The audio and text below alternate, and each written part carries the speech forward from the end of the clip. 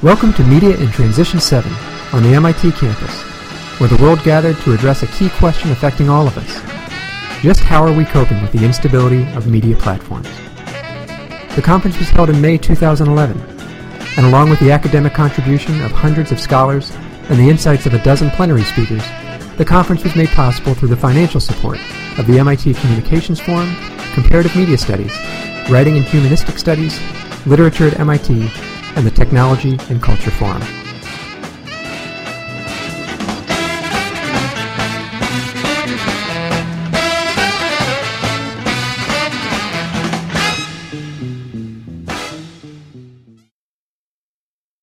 I want to send out a specific, deeply felt thank you to my right arm, Brad Sewell.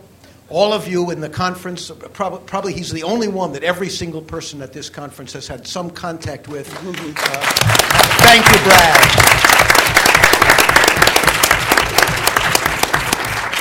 And finally, I want to say one quick word about a figure who's been haunting my imagination, and I expect many of you.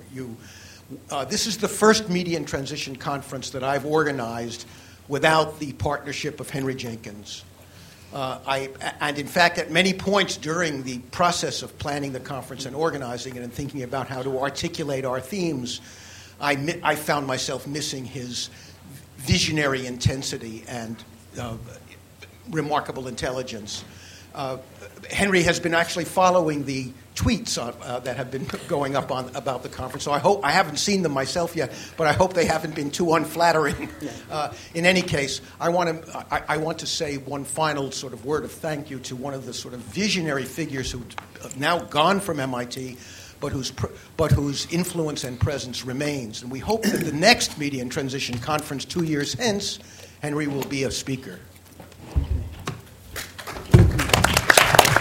All right. William. And if I could just grab the microphone to say also, the organizing committee, David and Nick and Jim and myself, it was really a fun group to work with. Again, I want to thank Brad as well, because this is a conference, just to put it in personal terms, I come here as an attendee. I don't think once about any of the organizational stuff.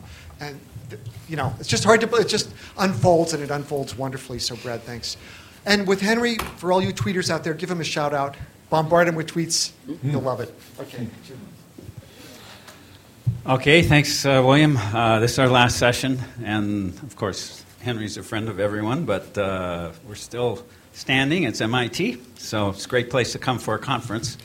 And as I was remarking to somebody a little earlier, Boston's a great midway point for people from all over, and I think this conference has been incredibly energetic, interesting, and various. So I thank everybody for that. I'm Jim Parody. I'm interim director of CMS. And it's hard to believe that the year's almost finished. So this conference is sort of a year-end event that is a great sort of punctuation point, because there are so many different topics here that come up during the year, and there are all kinds of individuals and interesting people from interesting backgrounds representing them. So we have 4 of those people here on our panel, and the idea of this panel is to go over some of the topics and themes of the conference that people have picked up on, their thoughts on what those themes have accomplished, what sorts of ideas might be missing. Healthy critique is invited, and any kind of patterns that people may have noticed would be very interesting to hear about. The format is everybody gets 10 to 15 minutes, whatever they like, to reflect on a conference, and then we will open it up to the floor. And part of our interest here is to also think of new possible topics for the next conference, MIT 8, in 2 years. So I'm hoping people have some ideas there too. So let me just briefly introduce people, and I invite all the panelists to say a few more words about themselves if they feel like it. To my left here is Pat Brereton, who is the Associate Dean for Research in the Faculty of Humanities and Social Science at Dublin City University. His books include Hollywood Utopia, Ecology in Contemporary American Cinema, Continuum Guide to Media Education, and the Historical Dictionary of Irish Cinema. To the left of Pat is Lana Schwartz. Lana Schwartz? Yes, I'm sorry about that. Close enough. Lana's a PhD student at the Annenberg School for Communication and Journalism at the University of Southern California.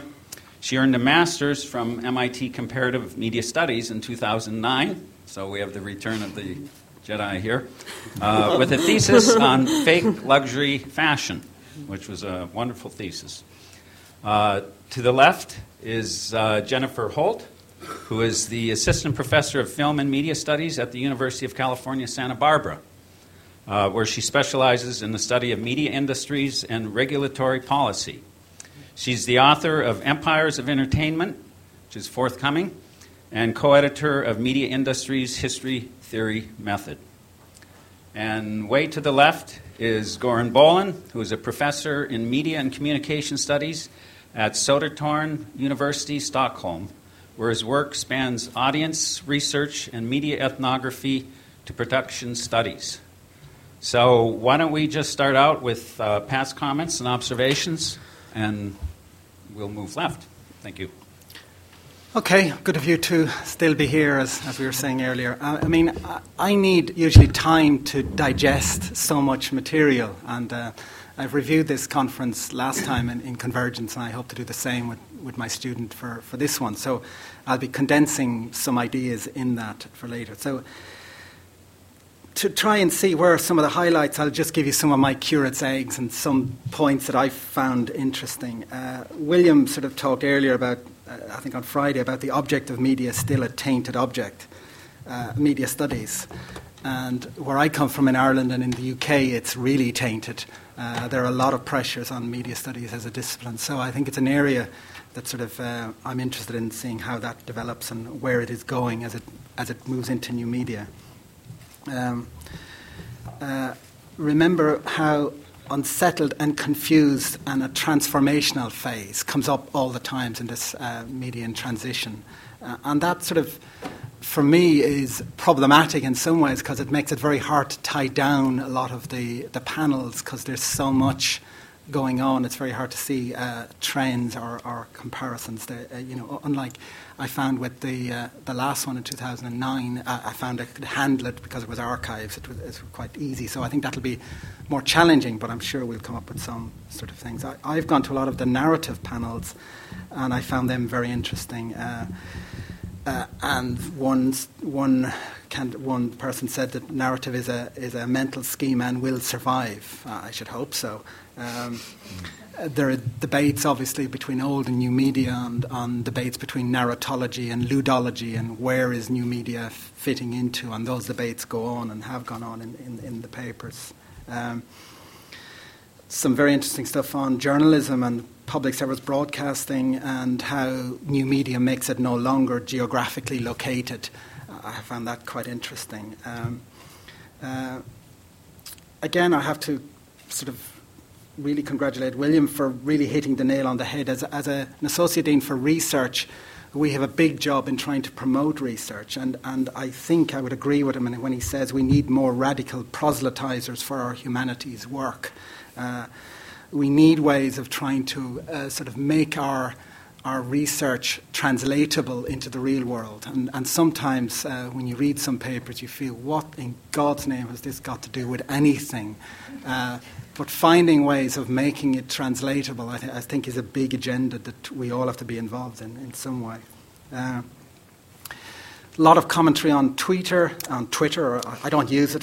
This new technology just accelerates our sense of the fracturing. Again, that's a sort of a big motif that sort of has been there since the postmodern movement. So is Twitter quite important in that? I've made a comment on the last conference that and I've been very controversial here, there's a danger with American academics that you are very American-centric, and it is very good to hear other voices from Brazil, from India, from Italy, from Ireland, from other sort of places, because I think a lot of the time it helps to just get some comparative register going. And not being myopic and just seeing So I just was interested in a Brazilian commentary about where audiences are allegedly confused about interactivity. The concept of interactivity, I think, is a big agenda that we talk about in new media a lot. Technology outstripping how to use modes of spectatorship. Again, this debate goes on all the time. Is the technology driving, informing, or leading modes of spectatorship, modes of industry, of technology, etc.? So that is an issue.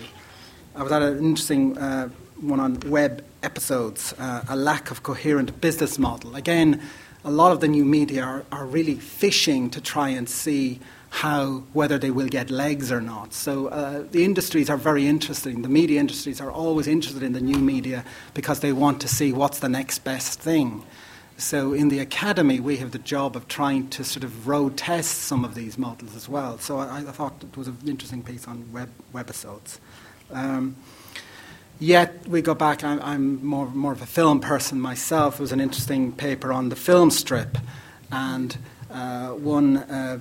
one academic from my part of the world who really mourned the loss of the analog film, like I do sometimes as well. And the sort of, as an erstwhile photographer, I still want the smell of the darkroom, which I miss enormously with digital technology. So there's this nostalgia that's sort of endlessly played up.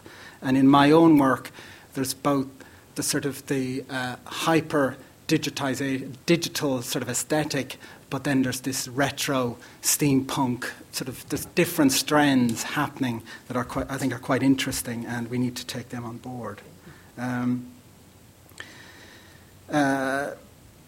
Just today, this morning, an interesting debate around the blog, and can it teach new forms of literature? Is it creating new ways of expressing a new form?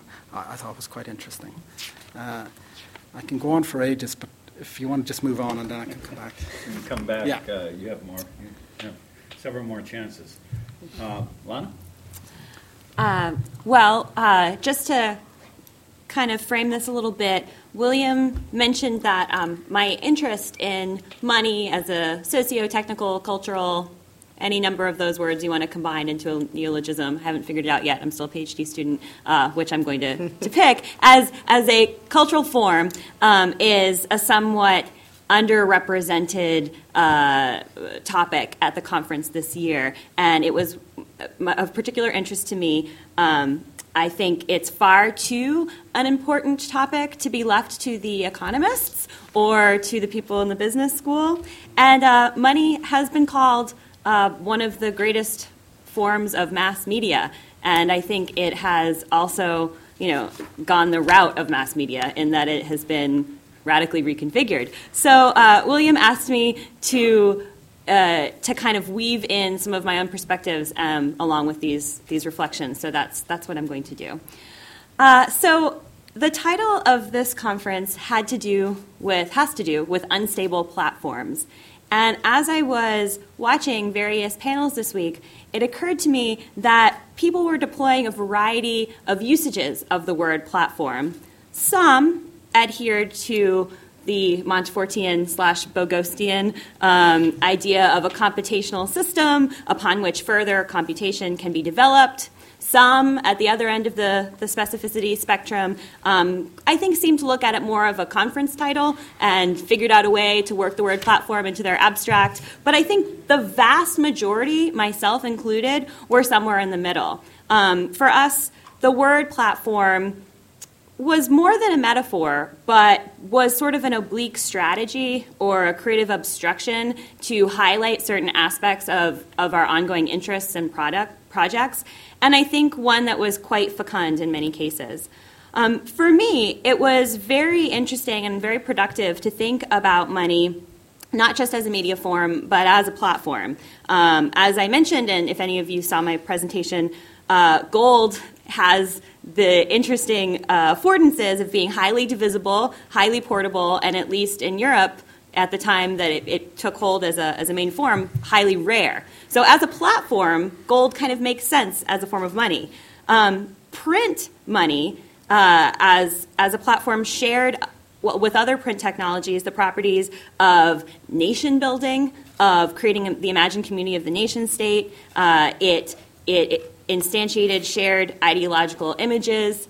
And as I mentioned, that mass media has been reconfigured. Money has, like other media forms and platforms, has become networked and dematerialized. The scales that it produces, both spatial and temporal, have been renegotiated.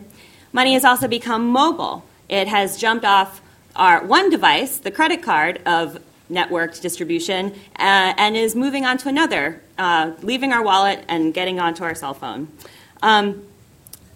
And I think that so leaving my own work behind for a moment, I think that the most fecund work that I saw really attended to the specificity of platforms, whatever degree of metaphoricity they chose to deploy that word with.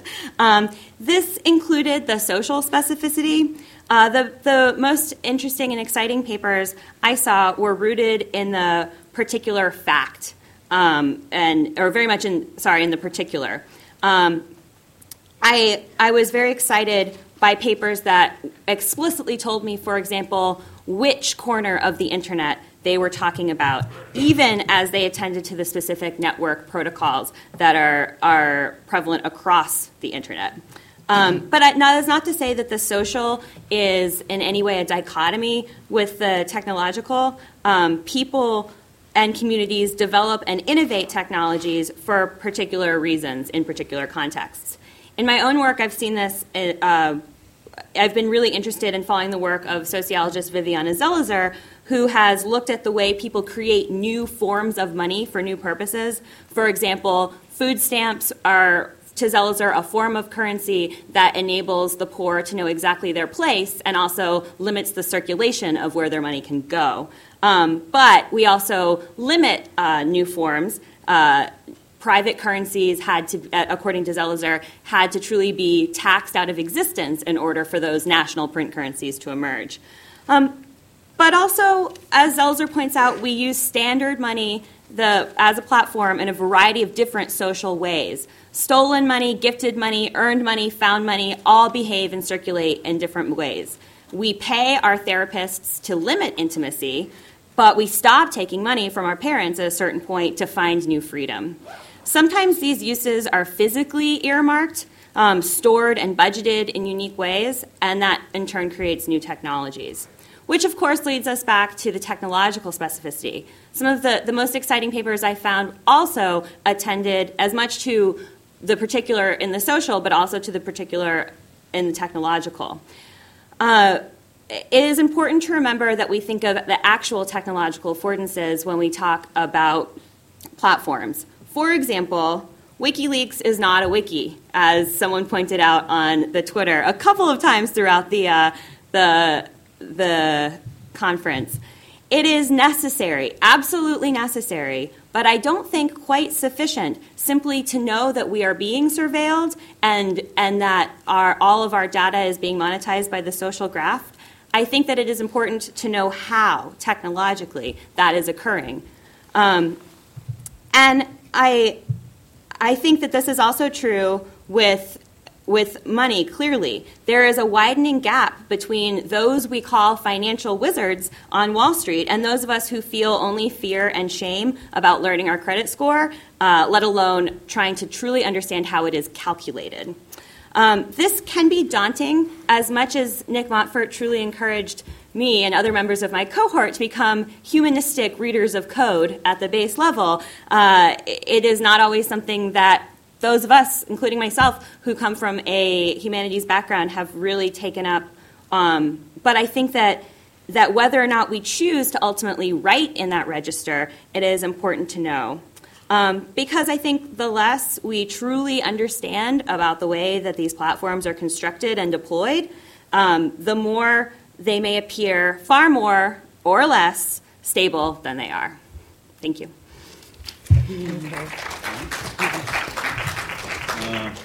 Jennifer? Okay. I just took this opportunity to think about what I saw and think about a few different interrelated themes and how they might, the panels that I saw might exemplify these different themes. And this assignment, if you want to call it that, of being on this panel, became very overwhelming when you realize you are only one person and you want to go to everything because there are so many amazing panels to be on, and I just went to as many as I could. But I was happy not to see you guys in a lot of them because then I figured, well, we'll be reporting on different panels. One of the first themes that I really enjoyed recognizing in these across a lot of the different panels was the role of history, and the kind of the nature and the dimensions and the degree of instability and change might be fluctuating, but the fact that, you know, the existence of it does not. And a lot of these papers kept reminding us, you know, to take the long view, as Jason Rohde said in the early forum, and to remember that change and transition and instability is not new. And I was really happy to see how many times we were specifically reminded of that. So a couple of my favorite examples, one was a paper by Matt Bernius on Cronkite 2.0, where he kind of read the reporting of the assassination of JFK and the reporting of the shooting of Gabrielle Giffords via the lens of Walter Cronkite and Twitter, really, and talked about how we authenticate knowledge in these different eras, and could Walter Cronkite even survive as an icon in this present day? And I was just happy to kind of see the role of history involved in this discussion by him, and he did it really well. Another aspect was just the archivists talking about, well, what was your data created on? And I think you pointed out that, you know, well, it might have been on a Commodore 64, but there were multiple versions of that, and so which one was it? And the ways in which we think about information and the importance of historicizing how it was created. Another paper on this topic that I really liked was Randy Nichols, who talked about the political economy of the game console and of kind of hardware, the history of hardware and its evolution. And he talked a lot about how political economy is often used mostly it's not just productive for studying the entrenchment of power, but it's also useful for looking at upheaval and how change can erode stability. And the ways in which he kind of incorporated that into his look of the evolution of the game console, I thought was really productive for keeping us grounded, right, and not freaking out over this moment of change. But this is what media industries have been dealing with all along, and it's just a matter of how we're going to adapt. And I think that's really what we're all talking about here in many ways, is how are all of these different aspects of media adapting to this change. Not this is brand new. So in addition to history, and I saw a panel this morning on, I want to get the title right, I'm unstable, I'm sorry. Publishing in Transition, and two Austrian scholars, Hanno Bieber and Evelyn Breitenender, presented a really incredible research about the process of transforming digital into print and the kind of importance of historical memory and all of that. So in addition to the role of history, the discourses of empowerment are something else I saw as a a consistent thread in these discussions of unstable platforms and the ways in which empowerment was mobilized. So obviously we had a forum yesterday, and Sandra Brayman's comments about using critical legal discourse and the nature of power as it has evolved in the digital environment were, and the rest of the comments on the panel were obviously a big part of that, but also Sandra's paper on her talk about early internet protocols and her discussion of methodology,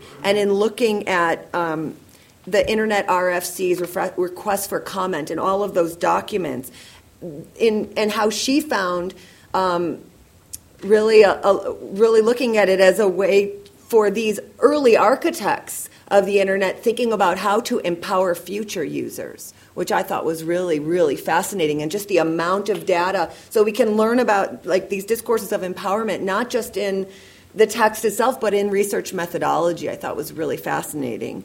And also Chuck Tryon's paper on the panel I was on, I thought was really interesting for the ways in which it mobilized these discourses and talking about the transition of the TV screen itself to become more mobile, and the ways in which mobility is being promoted and presented as giving you freedom, and the ways in which as you move a screen, you're going to also have to be moving your content. And so you need to own that content. And so ownership becomes something promoted to you as empowering, ownership of content. Nina Hunteman also talked about, in her presentation on games, she talked about the labor of play testers and the ways in which, their work is being promoted to them in many ways as something empowering, but really it's just more exploitative than anything else. So the ways in which empowerment is used during these times of transition and instability, and the ways it's flipped. I mentioned in my panel that when we're told by media companies that, we're giving you freedom, I tell them to substitute the word prison in there instead. So how are these companies imprisoning you? How are they imprisoning their data in some way? And I saw a lot of that being discussed overtly and not overtly in these comments and in these papers. I thought that was great. And then the last thread that I'll just bring up briefly is the thread of infrastructures of change, and the ways in which the platforms and the distribution networks, the technologies, and the corporate architectures are implicated in this change. So, even just what Lana brought up, how our data is being monetized by the social graph, how that infrastructure is in operation. And a couple examples that I will bring up are, one is the journalists that spoke in the first forum, and talking about business models and the adaptation of business models and corporate practice and the importance or the kind of lack of importance placed on deregulation in the media industries right now. I don't think we have really learned anything from 2008. It gave me a great conclusion to my book, but I think that's all it's given us, other than a lot of heartache and a lot of, corporations operating with licenses to print money in many ways, with very little oversight. So I think their discussion of business models was very telling about these infrastructures of change, and the way that the archivists talk about infrastructures and the importance of the database and how data is constructed and contained and often connected to corporate platforms. And so Twitter being a certain infrastructure of this change, and our complaint throughout this conference of how it's no longer archiving its stream and it's no longer allowing Twapper Keeper and these kind of things. Well, this has a huge impact on the content that we'll receive. And the ways in which both of these conversations of the journalists and the archivists related to issues of access during and after, access to information during and after this transition. Lastly, one last thing I'll talk about quickly is a paper I saw this morning by Kathleen Fitzpatrick on the conflicts between platforms and content providers in the publishing industry, and questions about sustainability of existing sales structures in the new environment.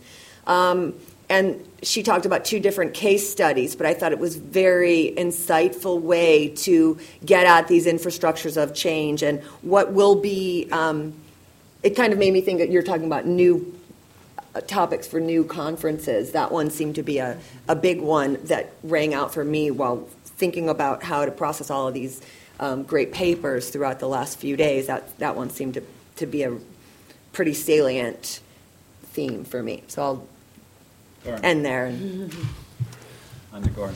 Okay, thank you. I want to thank the organizers first for having me on this panel. This is my 4th Media and Transition conference, and what I'm saying should be read against that fact also. But this is, as the previous accounts, also my personal trajectory through this conference. So I have 2 points of observation that I want to share, and the first one is that connects a bit to what has been said previously, that there are several panels on commerce and economy in the broader sense of economy, not only on money, but on more economy in a more general sense, the like economy, for example. Not always in terms of traditional critical political economy, but clear presence of economic perspectives in these various economies.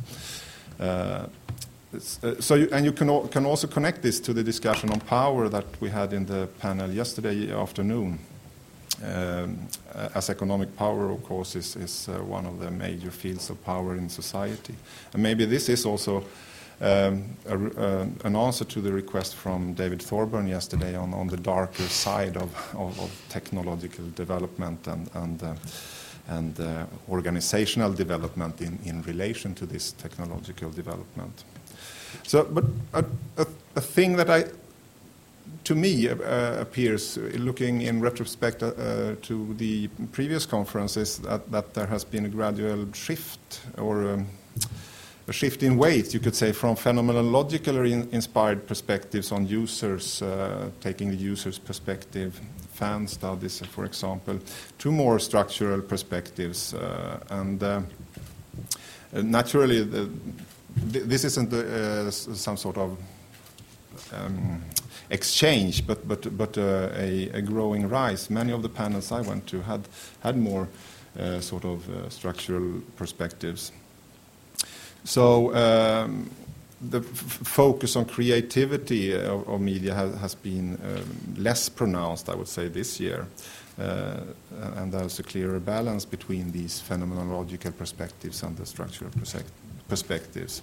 And one thing that I'd like to see more of, just out of sheer personal interest, because that's what I tried to do in my presentation on Friday, are attempts at bridging these perspectives to integrate phenomenological perspectives, processes of meaning making, for example, with structural perspectives of appropriation, domination, etc., and try to understand how the media culture industries commodify these processes of empowerment and this appropriation of creativity, of sociality, etc.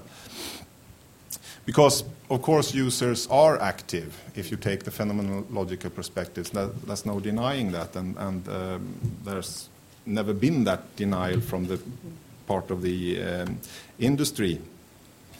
But this activity and these active audiences are today appropriated by the industries and monetized. So the media industry have never argued that media users are passive. I mean, this is, I think we should blame ourselves here. I mean, this passivity has been ascribed audiences more from media researchers than from media industry, I think.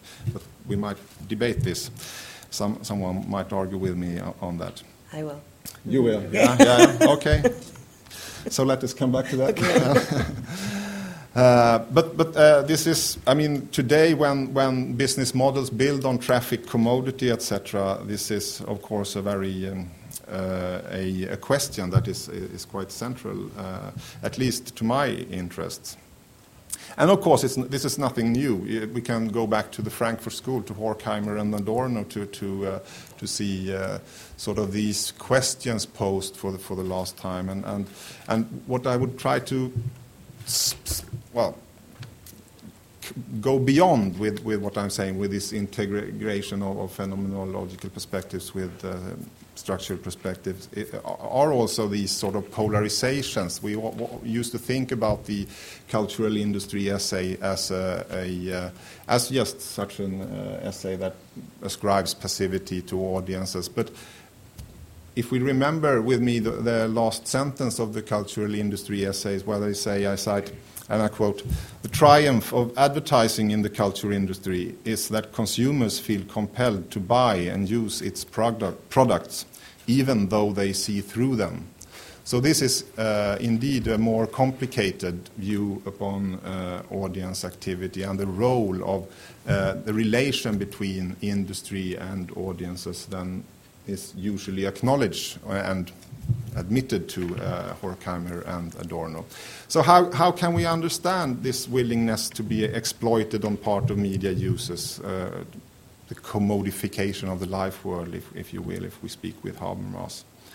And if we could say that something has happened to the cultural object in the age of mechanical reproduction, in line with Benjamin, under capitalism, something also certainly happens with the cultural object and the subjects that engage in these cultural objects in the age of digital reproduction and distribution or retweeting.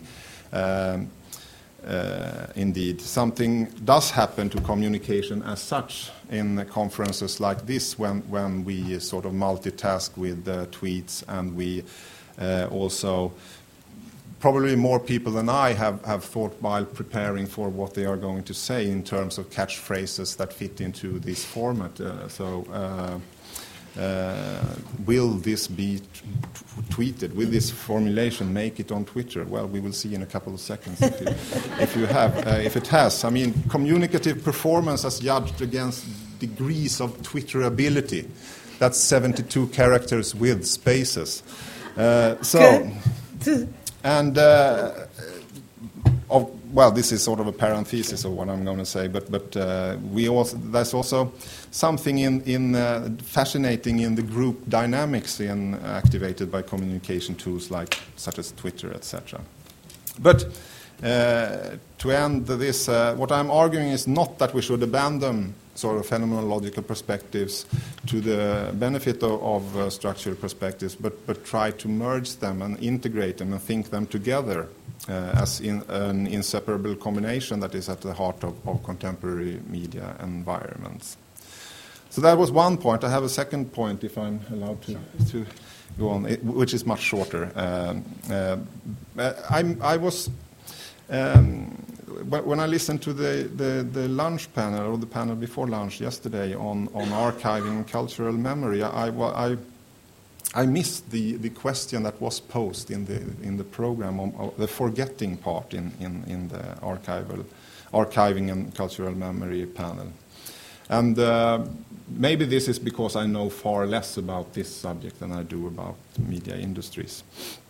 But we have heard over the conference several panels with very interesting papers about technologies for preservation and the obstacles we face when we try to save texts for the future and save also the production processes behind them. But you could say that we also live in an age where we have an obsessive will to documentation. Think of everything we do at universities, that we have to document our students' results, and not only the results, we also have to assess the processes behind these results, etc. So that this is what you could say is an administrative logic of ordering through solving problems with metadata, etc. And well, this is all fine. We have always done this. I mean, this is what historians have as their empiric data. But I missed the discussion on forgetting. Quote, "Do we need to consider how to be better as a culture at forgetting?" End quote. So this is not only the flip side to the question of what is quote, culturally important materials, unquote, in which which is a formulation that presupposes that there are less significant materials. But I think what I missed was the normative dimension of that discussion, because if we are to forget something, we need to have this normative discussion of what is the right things to forget and the right things to preserve, etc. So that's the flip side of this. I mean, if we take it on the individual level, it's quite easy to see that there are things that we do not want to preserve. Any of you in the audience who have children, and especially have children in a daycare center or in school, you will recognize this example. I have 5 children, so I know this very, very through experience quite well. At the end of the year, this is in a few weeks, when they close for the summer holidays, you will be, as a parent, be presented with a bag of drawings, unsorted. And then you cannot be that evil parent to throw it all away. So you put it in the corner of your room, and then you sort it eventually, and you save a couple of them and throw the rest away, because daycare centers are factories of cultural production, you could say. But it's not some sort of cultural production that we necessarily want to preserve, because we want to have our children grow up as skilled with aesthetic capabilities, etc., and social, cultural capabilities. We don't necessarily need to know the processes behind those skills. And if you extend this to the cultural level, we could have a discussion on what is worth preserving and what is worth forgetting, in line with what Paul Ricoeur has discussed. And again, admittedly, this is a discussion that is not my special field of interest, but one that I find fascinating. What are the things that we do not want to have documented? I mean, again, on the individual level, we have private moments, childbirth, love, etc., moments that we do not really want to have documented as such, because representation is insufficient for those experiences. So I'd rather that these experiences die with me than try to represent them in some form that would do them injustice. So, can we find those corresponding cultural moments is the question that I would like to leave for the panel and for the audience. Thank you. Thanks very much. I think that's a wonderful variety of positives and some negatives. And I think we have 45 minutes left here. So what makes sense is to offer the audience an opportunity to make some commentary of its own, and then I'd like to use the last half hour to think a little bit about next conference and any other thoughts about where we might possibly go for MIT 8. I'm sorry. So why don't I just open it up to the audience here, and if you have comments similar to the panel, reflections on the conference, please come and offer them to us, and then we will talk about the next episode.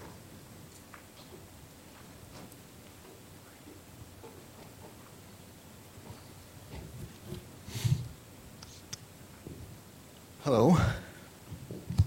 So thank you for trying to connect the dots of disparate conferences that were experienced phenomenologically just because of the position of ourselves as observers. So this is from my position of what I was able to observe. And I in addition to the dots you've connected, I just want to add something to what Lana said, which is the category of media itself. And how narrowly or broadly we define this category. And I don't think this conference is unusual from other media studies conferences that I've been at in various countries. I'm from Canada, either within Canada or internationally. We still tend to define it more narrowly and more in presentist forms and more about current industry agendas or policy objectives, et cetera, et cetera.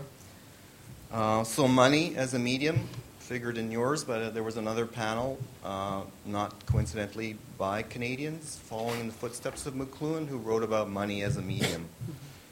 And so that would be something I think we should pay more attention to.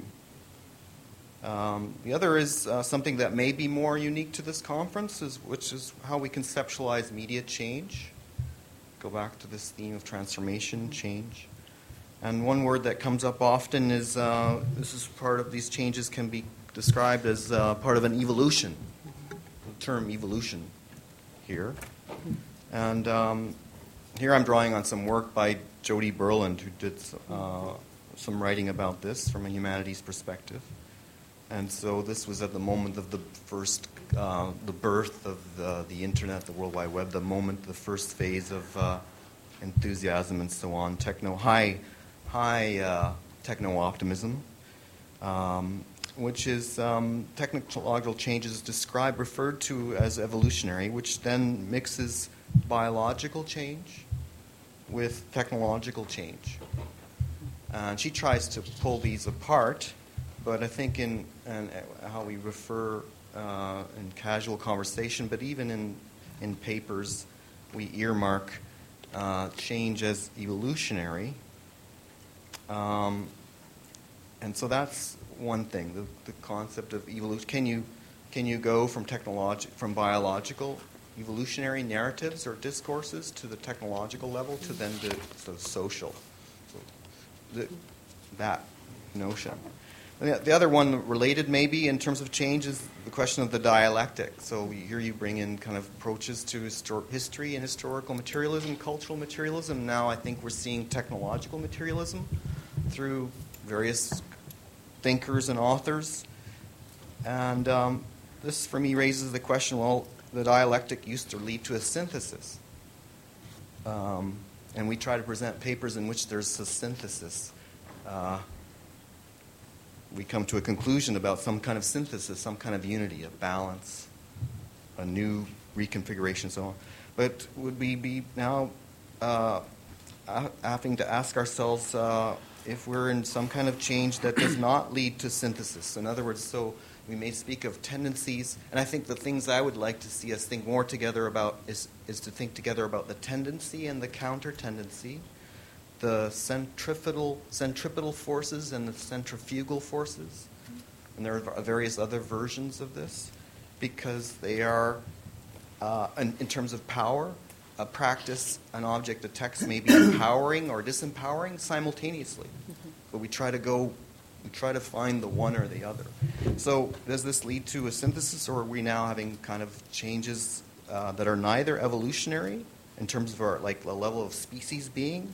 I'm sorry. Maybe we should focus a little more on questions because we're fast losing our audience, and we want to have a few minutes left for discussion of... or whether we can have change without any kind of synthesis. Sorry. Next question.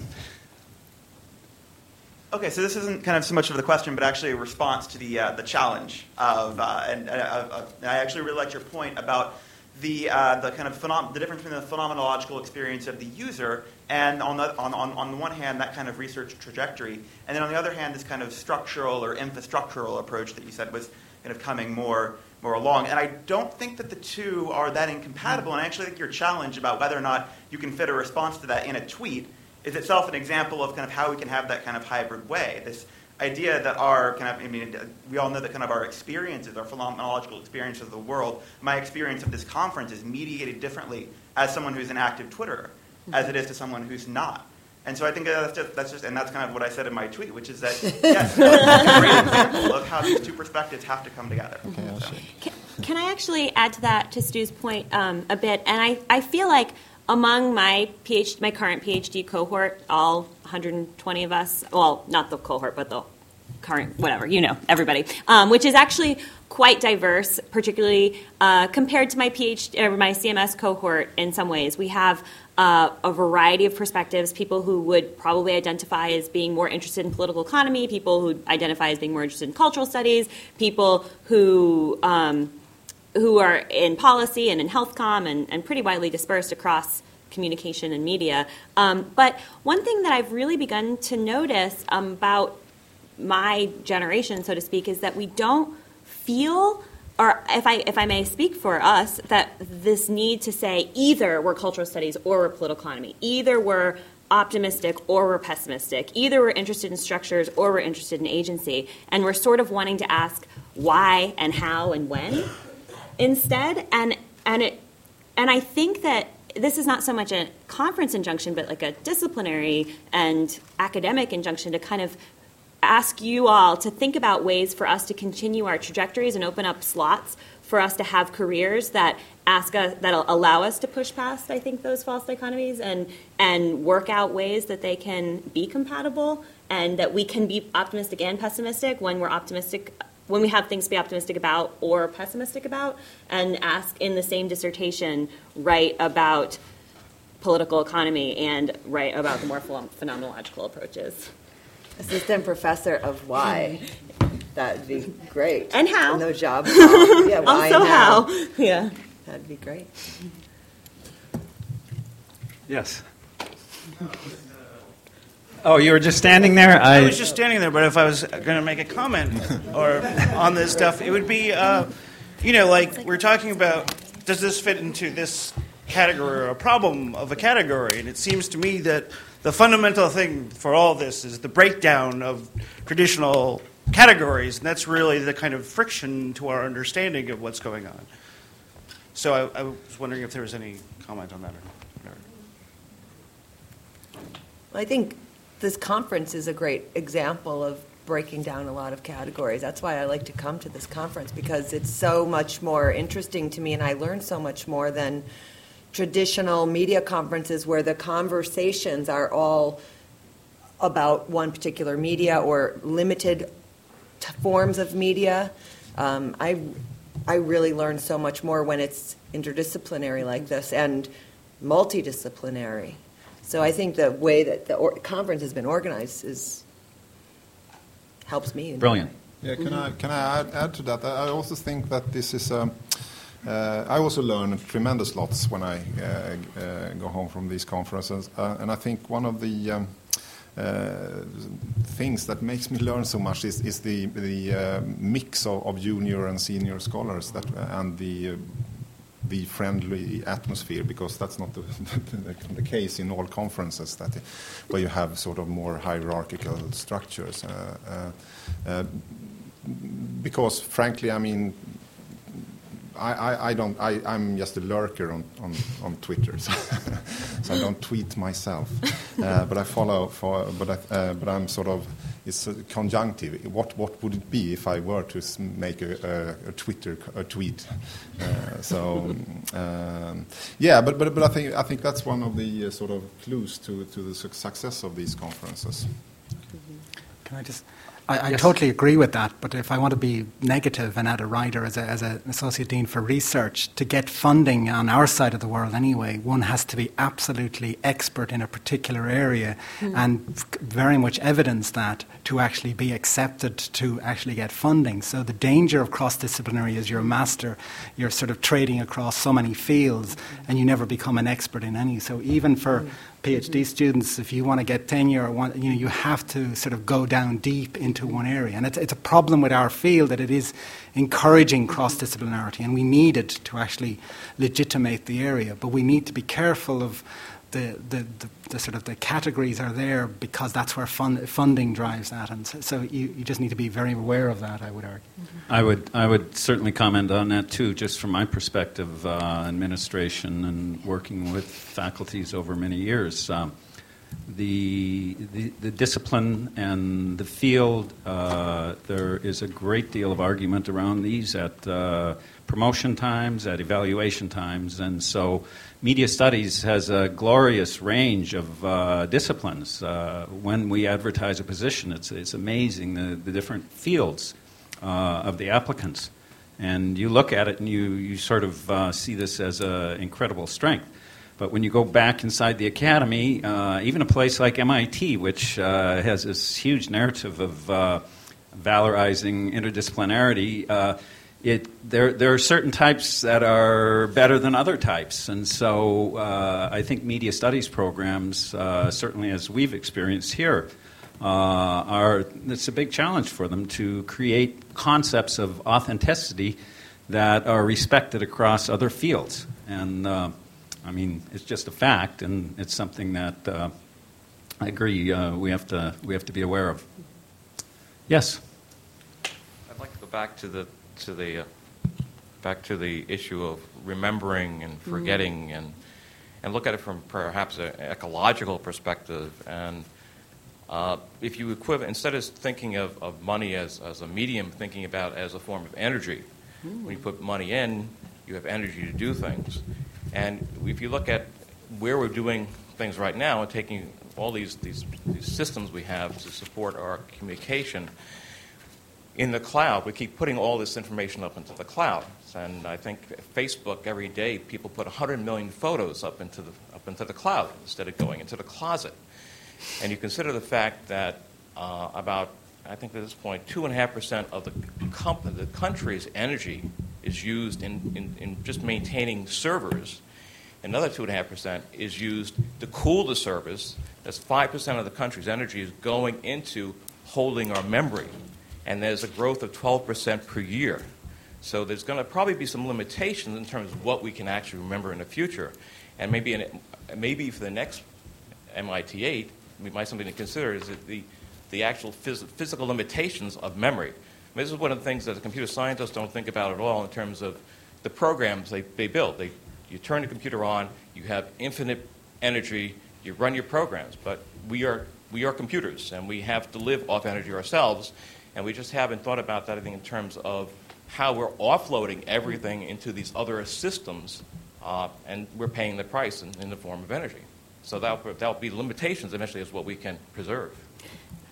I think that's very interesting, and if I just might add, I think computer scientists actually are quite aware of space limitations, and like developers and people who make things have to run on specific platforms. And I think that rather than see that as a counterpoint to your point, I think we might learn something from those practices. And that might be an interesting area of research. So, can I just go back to what you were saying about administration and the expansiveness of disciplines? And I think this notion of instability that we've been discussing all weekend, in the very beginning of the conference, I remember Kathleen Fitzpatrick saying something about how it goes also back to education, right? And this is transforming the way that we educate and transforming the way that we teach. But it also we have to be shaking up what is accepted by administrators and the way that administrators view our expertise and the way administrators view our output. And this seems to me kind of like the eternal struggle, right, between scholars and the way administrators view creative work, and especially in media studies. Some universities allow creative work to be considered for promotion and tenure, and some don't, depending on what the emphasis is in your department. And I just feel like people who come to this type of conference are the best agitators for change in that area. And it will never change how expansive we allow our work to be interpreted, unless we're the people who are arguing for that.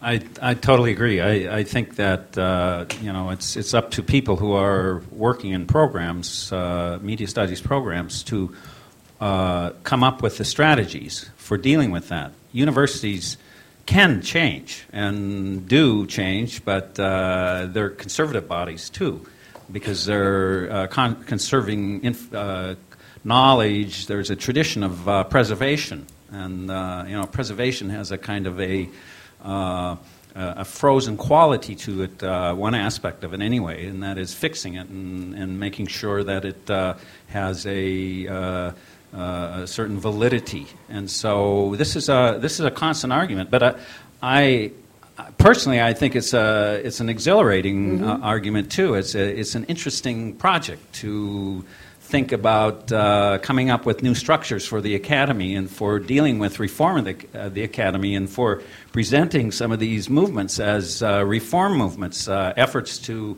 get in touch with contemporary trends and profound developments. So, it's just it's a long, it's never gonna end. But I think as departments develop strength and they develop the kinds of interactions and communications, not only in one country or another, but across many countries.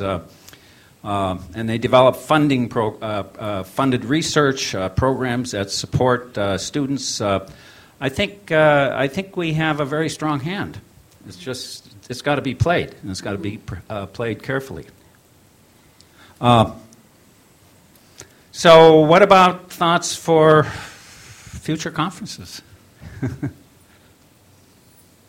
Themes. Silence. How about silence? Yeah, actually. No. Yeah. Conversation around multidisciplinary, etc. I'm just wondering, and looking at different fields, I'm just wondering if one does bring in an ecologist, for instance, out of biology or whatever, and then there's some experts from other fields where then the interface can occur with media and an open exploration. Repeat that, Jim, because you get on. Yeah, I'm trying to synthesize that. Do you want to say in a couple of sentences? Here it appears that there's an environment of media perspective with exploration of different aspects. Yeah. Journalism, education, publishing, whatever. And I'm wondering about bringing in different content experts who are developing their field so rapidly because of today's problems are so complex. Yeah. And bring in some really content of a different discipline and have some exploration of that interface. Is that, I don't know. Panel. Any thoughts? I mean, media ecologies and the integration of various forms of media is, I think, very much on everyone's mind. And the question is how to do that.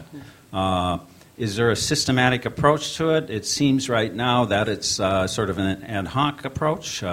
You happen to have a cultural anthropologist in the room, and you get a computer scientist, and you say, can you guys talk together? What does that dialogue consist of? What are the terminologies? But there are probably much more organized ways to think about this set of this question, because obviously media are determined by a vast array of technologies and socialization processes and so forth. And so part of the problem is just the spectrum of the field is so imposing and difficult to control. But maybe somebody knows a little more about media ecology, and I know the Berkman Center is working in this area a bit, and there are some publications in the subject. If anybody has some thoughts on this, please add. I think also what you're bringing up is the difficulty of articulating methodologies for interdisciplinary work, and it brings up a great question. For how do you do this type of work? How do you find you can put them in the same room, right? But how do you actually speak one another's language, or how do you produce an outcome? And what is the method that you're going to do when you have people coming from all these different traditions? And so I think more focused attention on methodology would be a really outstanding and interesting, at least, panel. If not a whole conference. If I were going to make one comment, that was going to be my comment, is I went to an amazing range of topics and sessions, but I heard very little in the presentations I went to on what the actual methodology was. Now, I sat back and I thought about that a little bit, and I thought, well, maybe methodology is a kind of maturation process that would be undesirable because it would sort of mire people down into specific steps and so forth, and we would get focused on methodological issues and we could get lost in that set of questions. On the other hand, there seemed to be a kind of in some of the presentations, I saw a sort of assumption that everyone knew what the methodology happened to be, and some of these presentations were, had incredible historicism and historical approaches and so forth, and yet almost no self-conscious articulation of what the methodology underlying the investigation was. So that was my thought on the conference. Is maybe again, methodology can be a pain in the ass, and it can really be boring and so forth. So I'm not a huge advocate of getting bogged down into these questions, but I do think they're worth thinking about, and perhaps a panel or two next time on methodologies would be definitely desirable. Yes.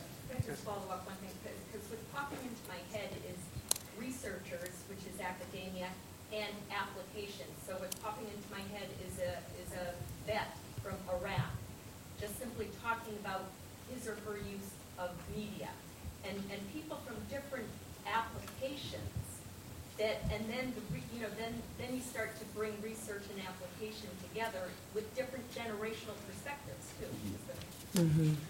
Well, and narrative is very powerful. I mean, maybe not a methodology as such, but it's a very powerful way of bringing together human experience, and we all connect with narrative in very immediate and powerful ways. And I think a lot of the presentations I went were excellently told.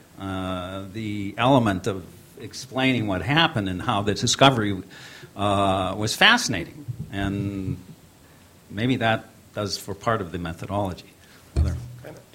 I guess we have to go back to the line here. Sorry. Yeah, there is a line. Yeah. So if it's... Yeah. Well, Yeah. I understand. So we're going back to the mic. I think it's being recorded, right? Well, actually, Jennifer and you, James, you just mentioned one of my 3 points, methodology and research methods. That would be the topic I'd also like to put an emphasis on, especially also in view of the digitization and mediation as two research methods themselves. How do they change and how do we apply them? And the new relations of qualitative and quantitative methods that are out there.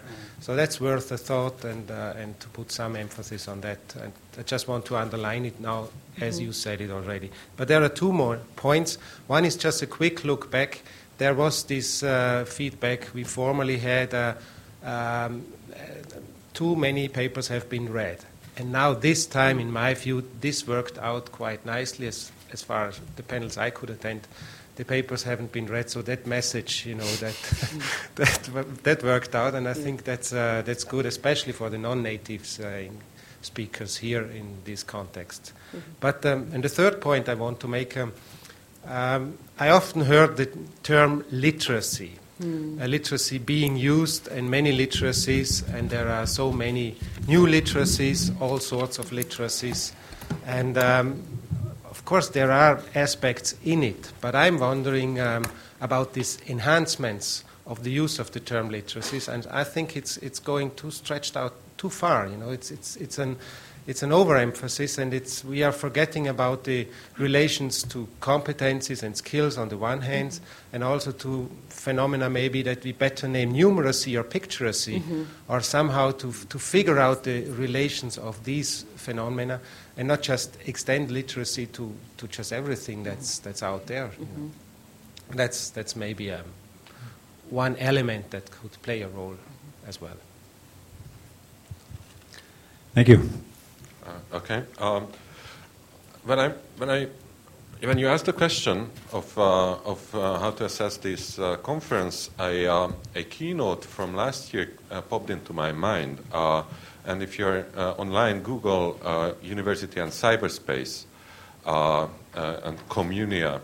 And there, Bruce Sterling, the science fiction writer, gave a keynote on universities and cyberspace.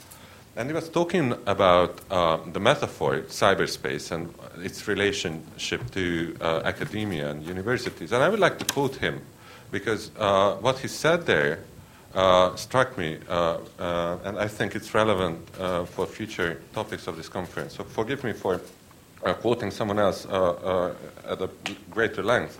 But he said that old metaphors die. They don't live for ages. They die. Nobody cares about mainframes or on the information superhighway. So if you go to your chancellor and say, we want to reshape our university for the information superhighway, you will lose all your funding. You will be treated as a lunatic. You will be shown to the door. Old metaphors die, and the information superhighway is not at all. Al Gore, who coined the term, is still a functional political figure. He even has sex scandals. This is how young and vital Al Gore is. But the idea, that's dead. And if you are going to outlive many of these ideas, the network that gets reshaped much faster than the knowledge institution can be reshaped. You can't reshape a 900-year-old institution at the shape at which these networks reshape themselves. And they die, and you don't want to die. Now, the cyberspace metaphor is 30 years old.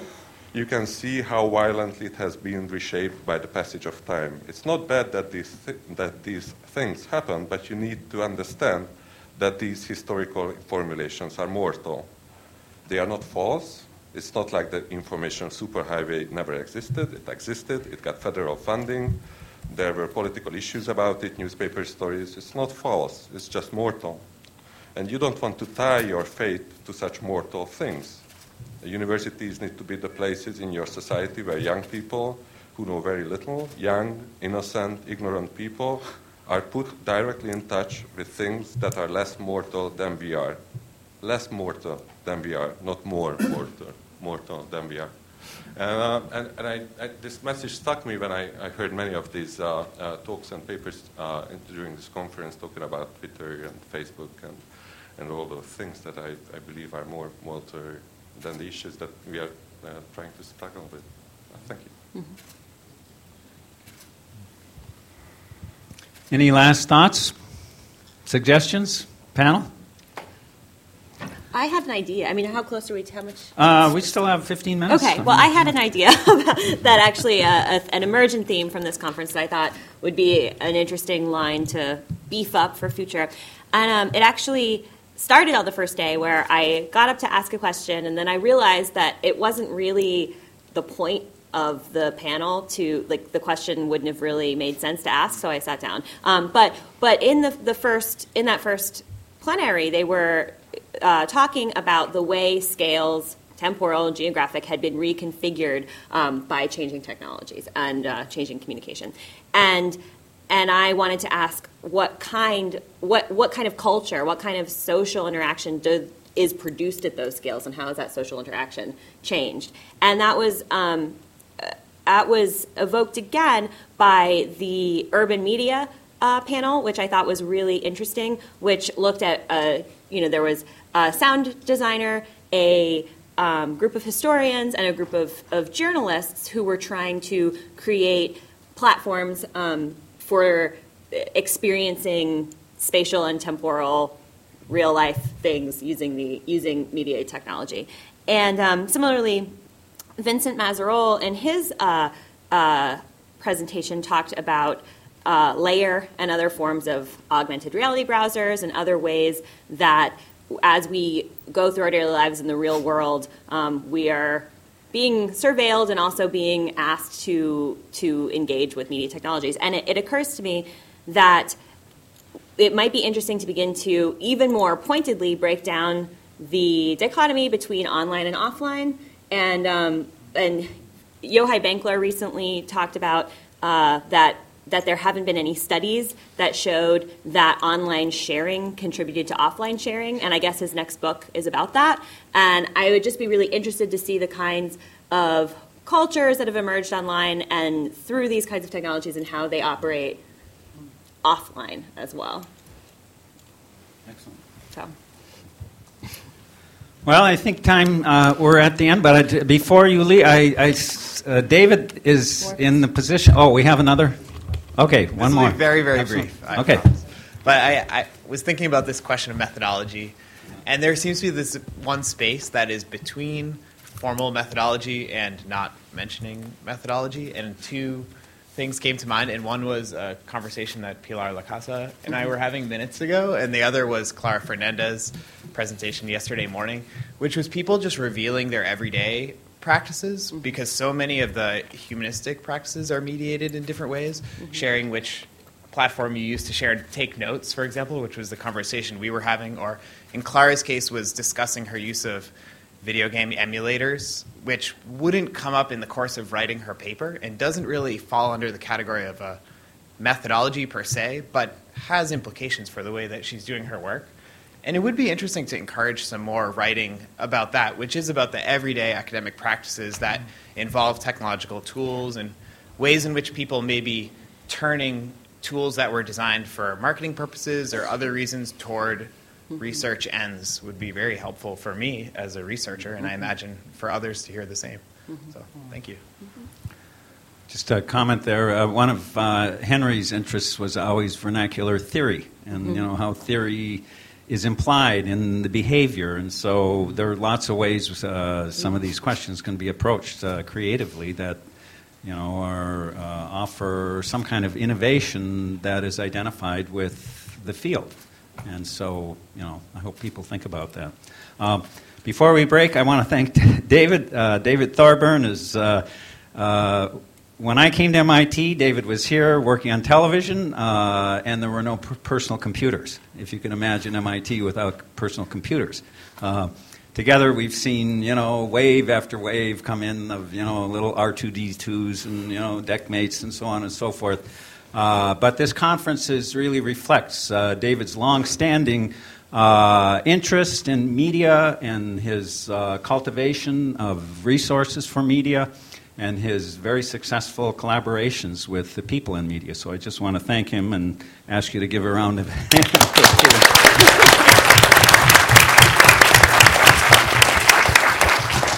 And I also want to thank William, because William is a brilliant theorist. He's provided organization, he's provided conceptualization, and he's worked very hard to continue the process of CMS, and I think he's done a brilliant job. He's a wonderful commentator here. I think you've all seen.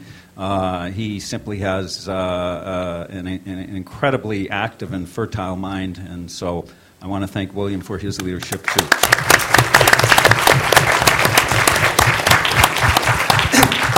And, of course, we all thank Henry, old friend of mine as well, so we remember Henry very fondly. Thank you all. He's still alive. Can I just point that out? He's on my committee. Okay, take care.